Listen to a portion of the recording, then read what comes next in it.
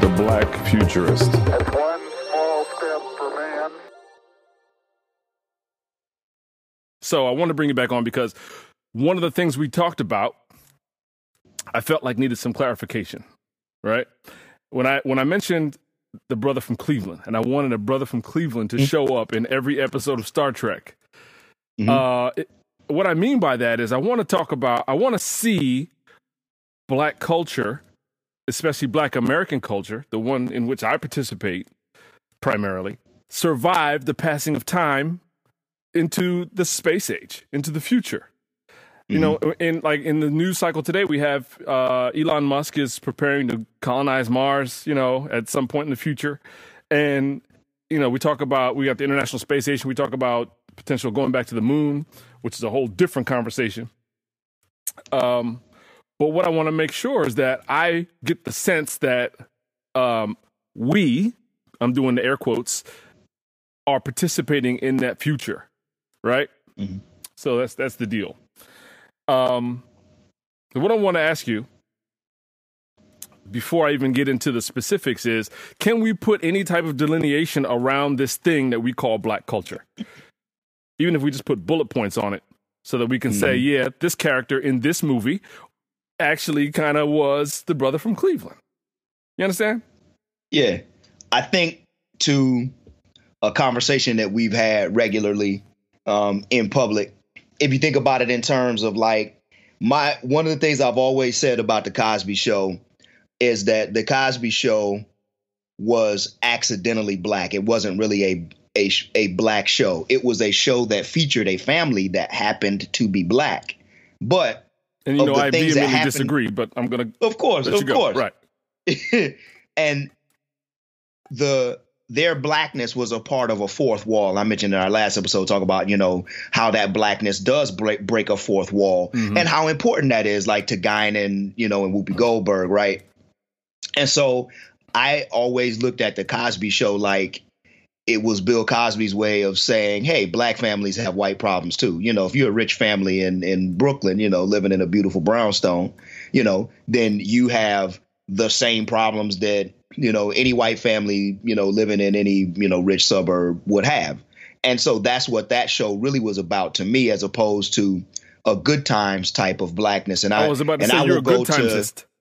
And I'll go to Good Times while John Amos was still on the show, before it became a vehicle to sell, you know, dynamite lunch boxes with JJ, you know, bucking his eyes out and stuff. I hear you, but I don't see how that runs parallel to your own life. You were more of a Cosby kid than you were Michael or JJ. So I grew up in a suburb. However, my dad was definitely not Heathcliff Huxtable, and my mom was not Claire Huxtable. My dad was James Evans. No. And my mom was Florida Evans. That's not true. Florida stayed home, and James was always having trouble at work. You had a two-parent household, and both were gainfully employed and now retired, living off their retirement that they planned for. But you're talking about the financial portion. Right. I'm not talking about the financial portion. I'm talking about everything else. Because even though I had two parents who were gainfully employed, we still lived in a neighborhood that was racially segregated. I lived around a whole rack of Black people because it was the 70s. And just as we know now, Black folks who should be living and to be clear, we were firmly middle class. We weren't Cosby. Neither one of my parents was no doctor nor lawyer. That shit's far removed from what my experience was. Right. Okay. So we lived in a middle class neighborhood, but the money that my parents made, we should have been living like in, you know, not the money that they made, but with my parents' level of education, you could argue we should have been living in one of the Hills neighborhoods at the crib, right? In Michigan, people tell you, you know, Bloomfield Hills, Andover Hills, you know, like you live in one of the hills, like you live in a really nice, you know, upper middle class, like, but because my parents are Black, they made Black folk middle class money. And as we understand, there is a paradigm that sociologists and economists study that talks about black middle class compared to white middle class. And consistently throughout history, middle class black folks have had a life and a lifestyle that is financially equivalent and college educated black folks have a standard of living and a financial way of life that mirrors white people who have high school diplomas. So I lived in a neighborhood. There were white people and black people overall in my neighborhood. They were in pockets because of segregation. And the white folks who lived in our neighborhood, they had high school diplomas. And I had two black parents with degrees living in the same neighborhoods and the same housing areas with white folks who had high school diplomas. You just gave the whole Chris Rock. My experience was far from brownstone. Yeah, that's the whole Chris Rock. To live in my neighborhood in New Jersey, you had to be the best comedian or the best R&B singer or a regular white dentist. Right. Now shrink that down to the people who are like, okay, now we moved out of an apartment, because that's what my parents did. We moved out of the apartment, and now we have a place that got a yard. Right. We moved up to that level neighborhood, like, oh, shoot, you got a yard now. Right. Some people even got fences around their yard, So we moved up to that level of middle class around white people who had high school diplomas. And both my parents went to college. So we got to get back, because you're gonna run us down a rabbit hole, and I'll road that right with you. To me, you still fall more along the lines of a Cosby kid than a Michael or JJ, which is a dangerous place to be. But it represented my experience. I could identify much more with how the Evans experienced blackness than I could identify with how the Cosbys experienced blackness. Okay, now, pending that, I'll accept it, because we got to bring that data forward and say, now, you were saying that you didn't feel the Cosby Show was a black culture TV show or a black TV show. How do you use that to inform how we put this delineation around what is black culture to determine when it survives the passing of time for the sake of this sci-fi discussion? The most up to date to carry it through, right, and keep it within our popular culture kind of paradigm we have. Blackish as a TV show is the modernized version. It's if the Cosbys had experienced some sort of blackness, right? Okay. Yep. That to me is what the Cosby Show would have been like if it had purposefully incorporated in front of the camera and in the stories that they told an experience that follows a certain aspect of different black cultures. And I use that plural because when we talk about blackness, right, blackness and to me just encompasses anyone who and anything that is black, right? But black cultures, there are multiple black cultures within this conception of blackness, right? You might be Kenyan, you might be Angolan, you might be a brother from Cleveland. All of that is a part of blackness, but those are going to be three very distinct black cultures, and they're going to have features that are just based upon, everything from your geography and everything else, right? So I think there are black cultures. Right. Okay. And I think I'm going to take it to the academic world. I think that is something that you will find scholars consistently saying. There are multiple black cultures. Right. Like there's the old man at the pool room, like we talked about, the brothers hanging out in the pool room. That's a very specific like 60s, 70s paradigm, hanging out. The deals get done in the pool room. How you talking around the pool room? You're like, Hey, what's up, man? Motherfucker, you ain't been in 2 years. Where you been? No, it ain't been 2 years. It ain't 2 weeks. 2 weeks, my ass. Come here and play this, man, shoot this pool game, man. Let me kick your ass and take some of your money, Right. And then you get into the discussion. You talk about, man, let me tell you how my wife treated me right now. Oh, hell, I told you to divorce her years ago. There's that whole paradigm, right? And that's an aspect of black culture that doesn't define black culture by any stretch of the imagination, because like millennials now, they don't experience that aspect of black culture. They have their own way that those types of traditions are carried on. The pool room, the barbershop, the church, the living room, where the political discussions happened. That was the blackness that I had, right? So that's why, that's why my, even circling back, that's why my blackness growing up was way more like Good Times, even though we had none of those financial problems. It was, we're going to sit down and talk about like how blackness is lived here in the United States, and not even just from a standpoint of the racism that we face, but, what does it mean to be black? Like those types of, what do we do as black folks who are engaged in this political struggle, right? Those things that were never a part. And somebody had watched the podcast or listened, and correct me if I'm wrong. I don't ever remember that being an episode of the Cosby Show, but I can definitely remember Michael Evans talking about local and national politics and how it affects black people. And so that's what I'm saying. That's why that show and its blackness and how the blackness that is mired in poverty, even though, again, I never experienced that. I get you. My question or want is to see some recognizable black culture survive the passing of time. And in science fiction, I want to see that expressed. I want to see in what, science fiction is called the literature of ideas.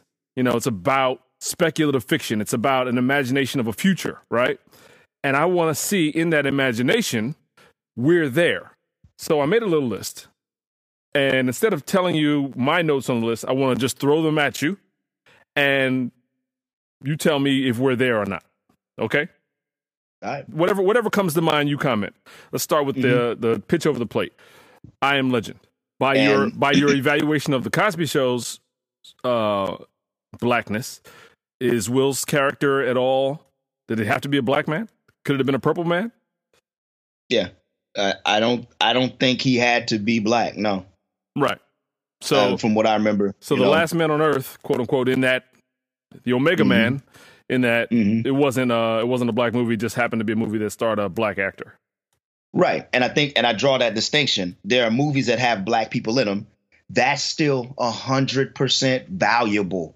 It is still important. Don't derail. I got you. You're right. But I'm circling back to it. Mm-hmm. That is an important aspect of blackness and black culture, right?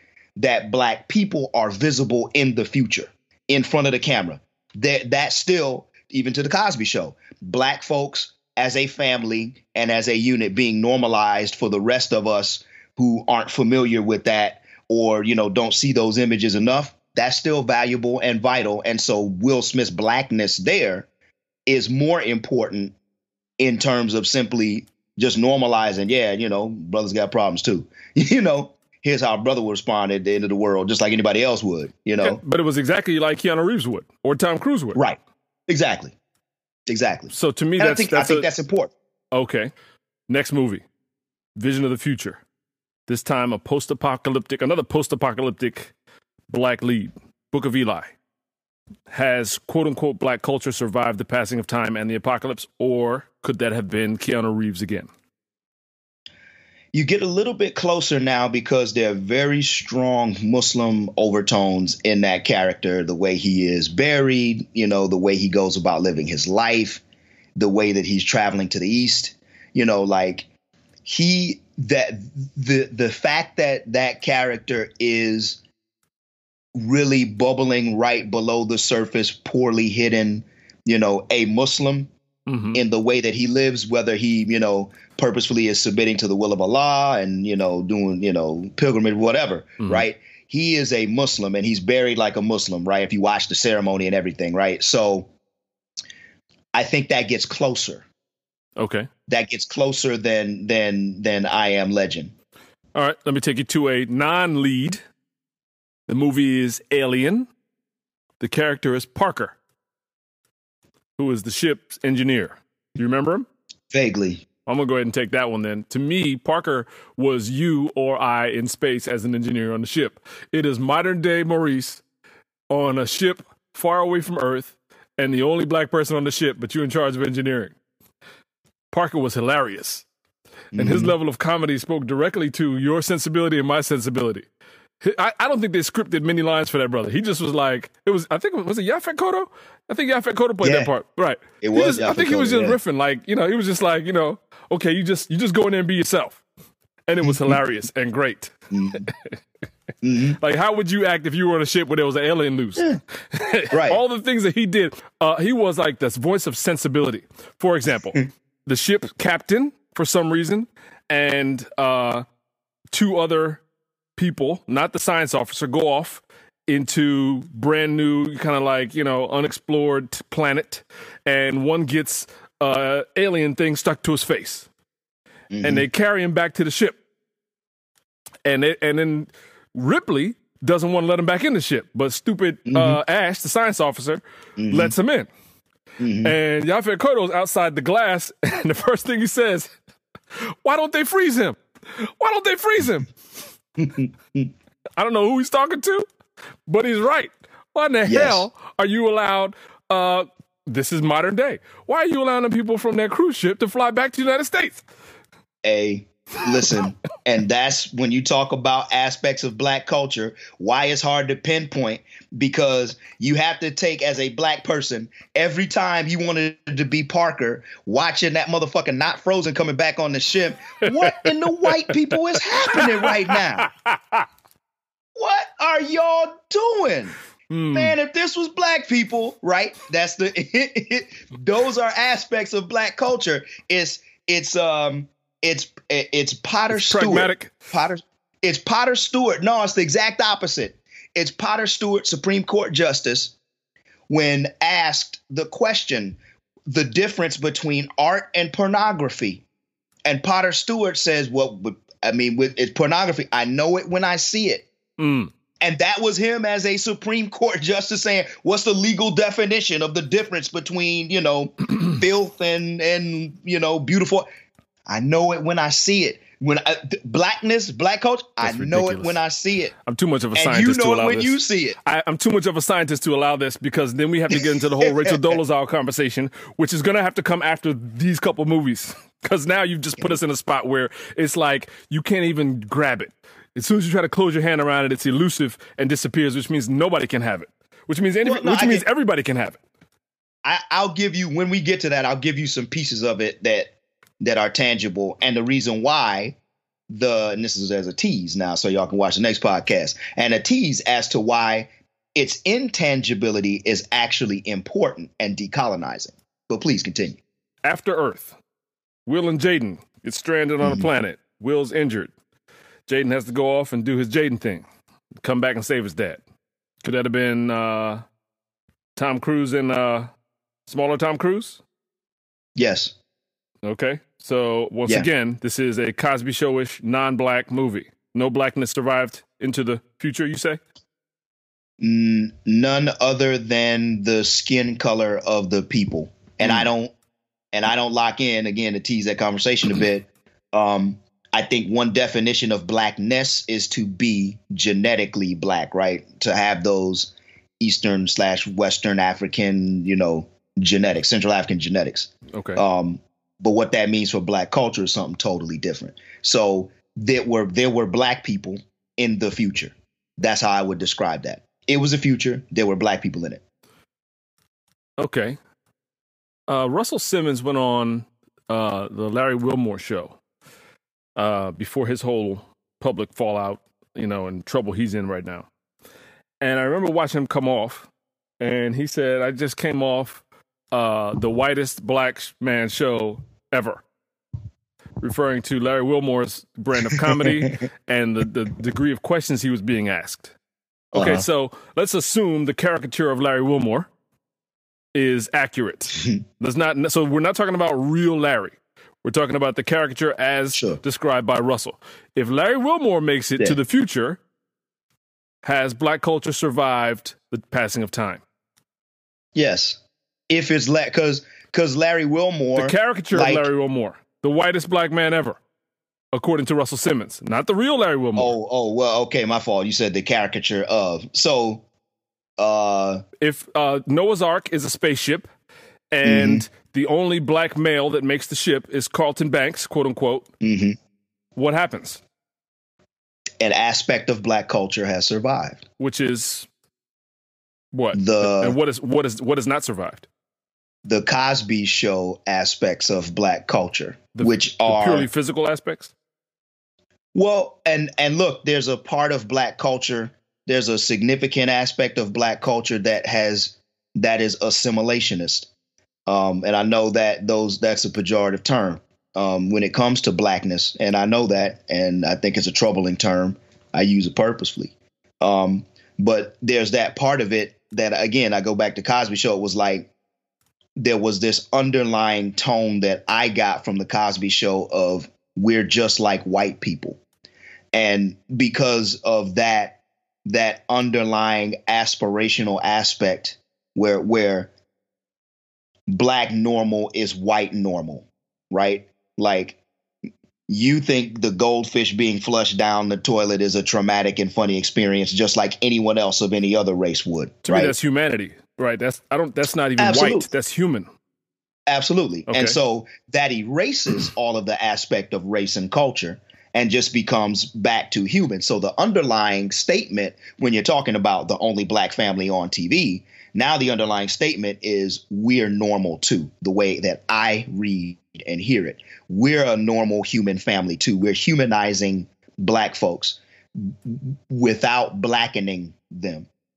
And so I think that's what Carlton Banks making it to space is. Black people are humans who made it to space. But aspects of black culture, any aspect of his, Western African experience in the United States. And again, not just the negative aspects by any stretch of the imagination, all of the triumphs, the averageness, the beauty, the ugly, and everything else. All of those pieces come with him, but we don't see them anymore. They disappear below this greater layer of, but I'm really just a human being. Mm. And my skin just so happens to be brown. All right, part two of this conversation, I wanted to get back around to Picard because, like I said in the first one, I love the character. You and I both enjoy everything Star Trek. And we talked immediately after episode 1 was released. And now at this point, episode 5 has been released. And when we were talking about episode 1, I was, upset because of the, lack of black characters, black human characters. Culture wasn't there. And then we got, what's the name? Raffi? Yeah, Raffi. We got Raffi. Okay. Which played by Michelle Hurd, who I had to look up because I'd seen her before in Hollywood. She plays in shows that I don't watch, but I looked her up as well. This is a black actress. Her dad was in the civil rights movement. He's, an actor as well. And she comes on the show, and she is Picard's former first officer on the Titan. She calls him by a nickname instead of Captain. We don't know what that's about, but it is what it JL. is. She calls him JL. Yeah, it's whatever. It's all good. The show is different, man. The show is definitely different. And again, it comes from my issue. I don't even want to call it an issue, but what I noticed immediately different from the moment she came on the show is that she was the one that dropped the F-bomb on Star Trek. Like the first F-bomb that I can remember was done by the black actress in the Picard series. You love it. Let's go. Yeah, okay. There's a couple things like, and that's fine. Okay. So now we cursing in Star Trek and utopian future. We dropped. She also talked about, she kind of alluded to, it's what's strange to me, how after Picard retired, quit Starfleet, then they called her in immediately, as you expect. Raffi, why don't you come on in here? We got to talk to you real quick. We just fired your boss, so guess what? You out of here too.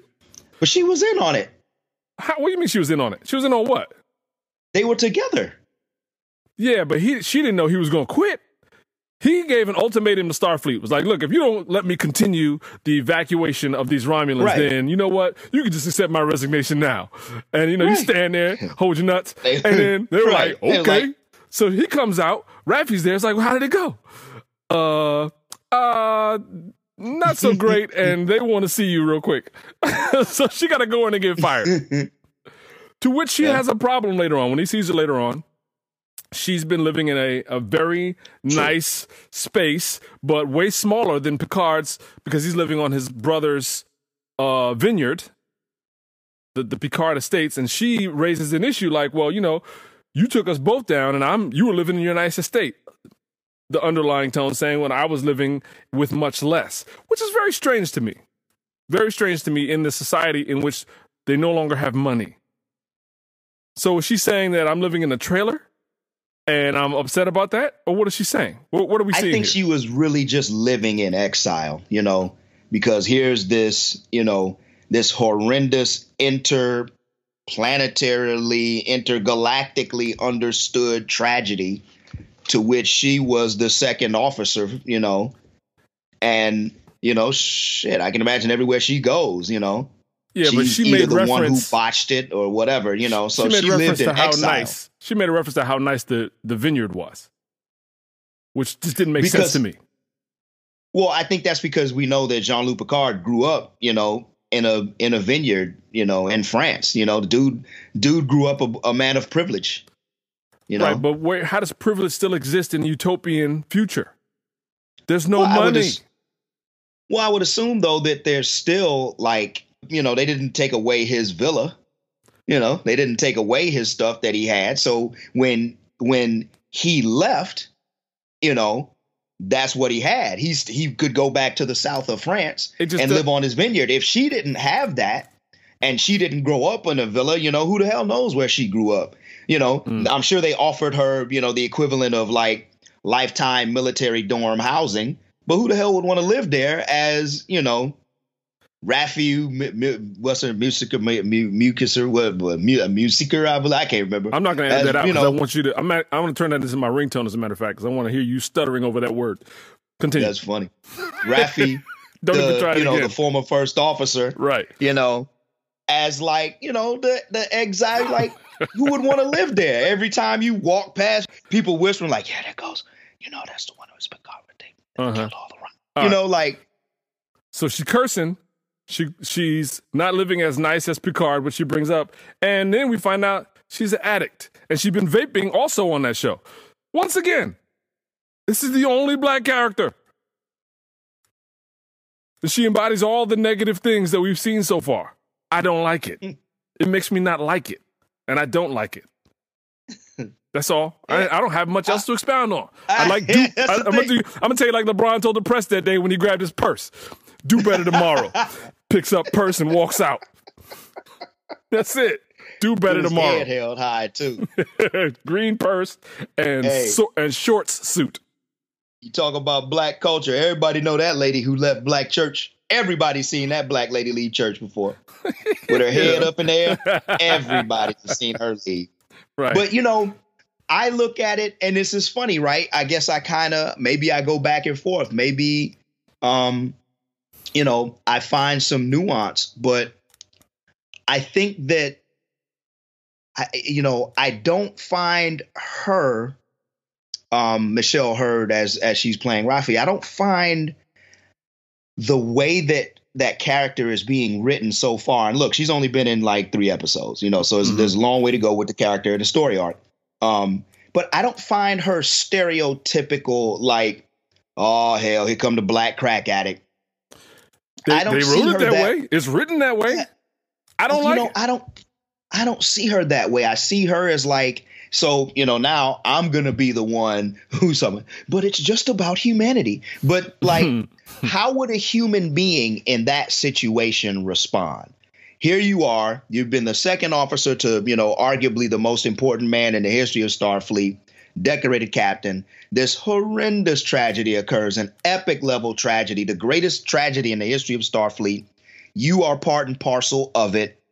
Like, yeah, your life might fall apart if you don't have those, if you don't have a villa in France with people who are going to be your servants to fall back on. So she abandons her family. She gets hooked on space crack, and then she seeks, but that might happen. Resolution with her son years later, who is married to Romulan chick, and kind of plays her off, and that's it. I mean, come on, this is a trope, brother. TROPE, trope. But it might happen though. But why does it have to happen to 100% of the black characters on this show? Well, that's not 100% of the black. There's been other black characters. Oh, the senator, the former senator, the former Romulan senator. Yeah, he's not black. He's Romulan. That doesn't count. Well, he's Romulan. Okay, if we're gonna get into this, all right, then. What are we talking about? All right, well then, if we're talking about like we're not talking about the actors. We're talking about the characters. Fine. Look, I think that I actually just don't have and it could be just boiled down to me not having a problem with it. On one hand, I can see how that would affect a person. Flip it the other way. Let's say she had been the decorated Starfleet captain who grew up in the south of France and had a villa with manservants and maidservants, that she could go back to and retire in peace, and really just get out the public spotlight. And he was the dude who didn't have any of that privilege, and had been part and parcel of this horrendous tragedy. He might have got hooked to space crack. He might have got hooked on space crack, abandoned his family, and done, and been a hermit and a recluse. So I don't. You're 100% correct that it is a trope without question, and it's a trope and you were right in challenging it. And in this case, I can just say I'm not even going to cop out. I'll cop to it. I just don't quite see it that way. No. I see it that way. I don't feel that it has the same sort of. It doesn't have the same sort of weight just because of the nature of the Star Trek universe. And part of me also is, I like, just like Gene Roddenberry likes redemption arcs, and the stories of the people who give it. And I can imagine where we see Raffi now in, episode 5 compared to where she's going to be at the end of the season. I can see her being someone, triumphant. By the end of the season. So I think I'm willing to wait and see on her story arc. If this was the end of her story, like if they kill her off in the next episode, our next podcast, I'm going to be acting up. I'm going to be on that side. I'm going to be in Raleigh. We both going to be standing there near that mic. I'm going to be like, yo, how did they get on some bullshit on Star Trek? They put that sister and turned into a crack addict and killed her? That's some bullshit. It's racial. Right. Insert the picture of Martin Lawrence. Right. That's it. On a total side note, I was thinking about Martin the other day. He's been in the media a lot with the Bad Boys 3 promotion. And I said a phrase the other day that I could not think ever was spoken before Martin Lawrence, but is widely accepted and universally understood. If somebody calls me and say, hey, B, what you doing? And I'm around my house, I might use the phrase marinating. Which is hilarious. Just the use of it. Yeah, of course. I think he started that in terms of my, my awareness of it. Marinade? That's hilarious. Shout out to Martin. Yeah, absolutely. I've been using that expression since the 90s as well. Yeah, it's a perfect way to describe it, man. You just sitting there soaking it all in. You marinate. Marinated. Yeah. Another aspect of black culture. What? Which is what? How we use language.